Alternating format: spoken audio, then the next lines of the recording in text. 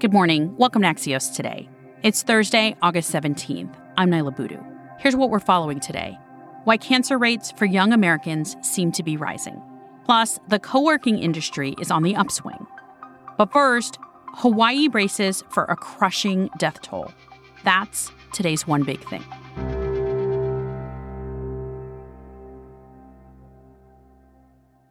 At least 106 people are confirmed dead, and an estimated 1,300 are still missing, a week after Hawaii's deadly wildfires, which almost completely razed the town of Lahaina on Maui. Governor Josh Green has said there will be no survivors left, and officials are today continuing the slow, grim work of recovering and identifying human remains. As of this morning, we've now searched about 35% of the territory. Our hearts are broken. Hearts are broken as we see lost loved ones. We're also bringing in a lot of extra support that can help us to figure out who did pass. That's Governor Green speaking yesterday. People involved in recovery efforts, including 9/11 and after the devastating 2018 Camp Fire in California, are on the ground aiding in the search. Maui Police Chief John Pelletier described the work of these teams. So I want people to understand the reverence of which we're doing this. It's not just ash on your clothing when you take it off. It's our loved ones. That's the reverence. Many residents are also voicing anger and concern over alleged mismanagement of the evacuation, contaminants in drinking water, and potential scammers looking to grab land on Maui. And 3 lawsuits have been filed against Hawaii Electric over the role their power lines played in the fires. We'll have more on this in the coming days. A new study says cancer in younger Americans is on the rise, especially women. The study, published yesterday in JAMA Network Open, says gastrointestinal, endocrine, and breast cancers are rising fastest, and the ages most affected are 30 to 39. Dr. Richard Bold, physician-in-chief at the UC Davis Health Comprehensive Cancer Center, is here to explain what we need to know. Welcome to Axios Today, Dr. Bold. Thank you very much.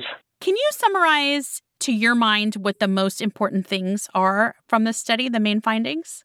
The main findings are basically that although historically we've associated cancer with the elderly population, mostly in people 65 and older, we're seeing actually that the incidence of cancer is rising fastest in the younger population, and we're actually seeing declines in our older population.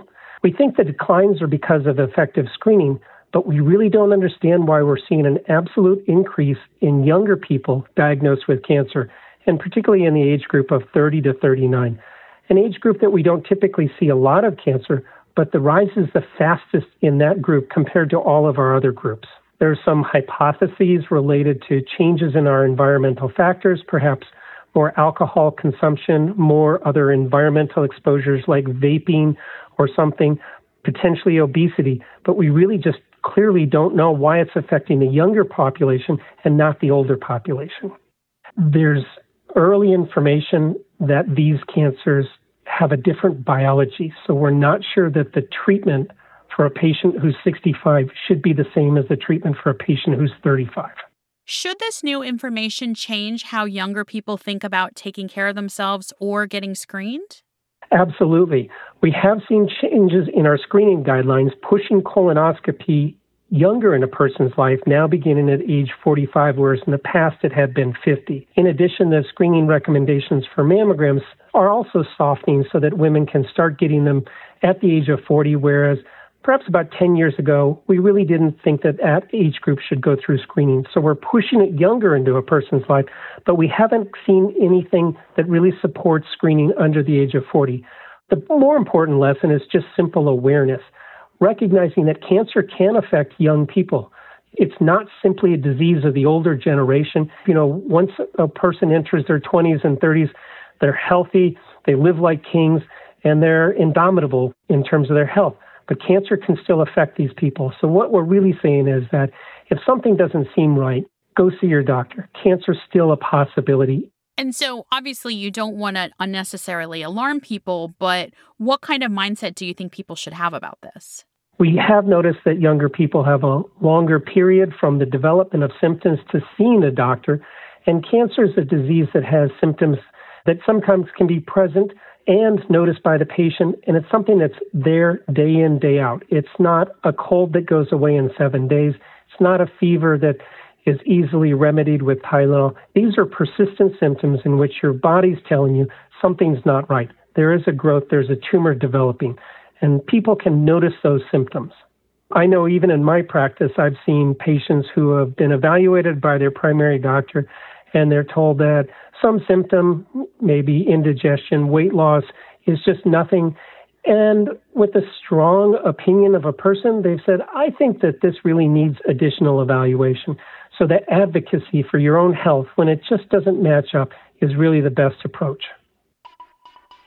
Dr. Richard Bold is the physician-in-chief at UC Davis Health Comprehensive Cancer Center, joining us from Sacramento. Thanks so much. Thank you very much. Pleasure to be with you today. After the break, another health update as COVID spikes again, then the state of the co-working industry.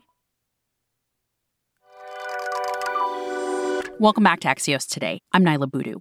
There's been a recent spike of COVID cases in the U.S. More than 10,000 Americans were admitted to the hospital in the week ending August 5th, according to CDC data.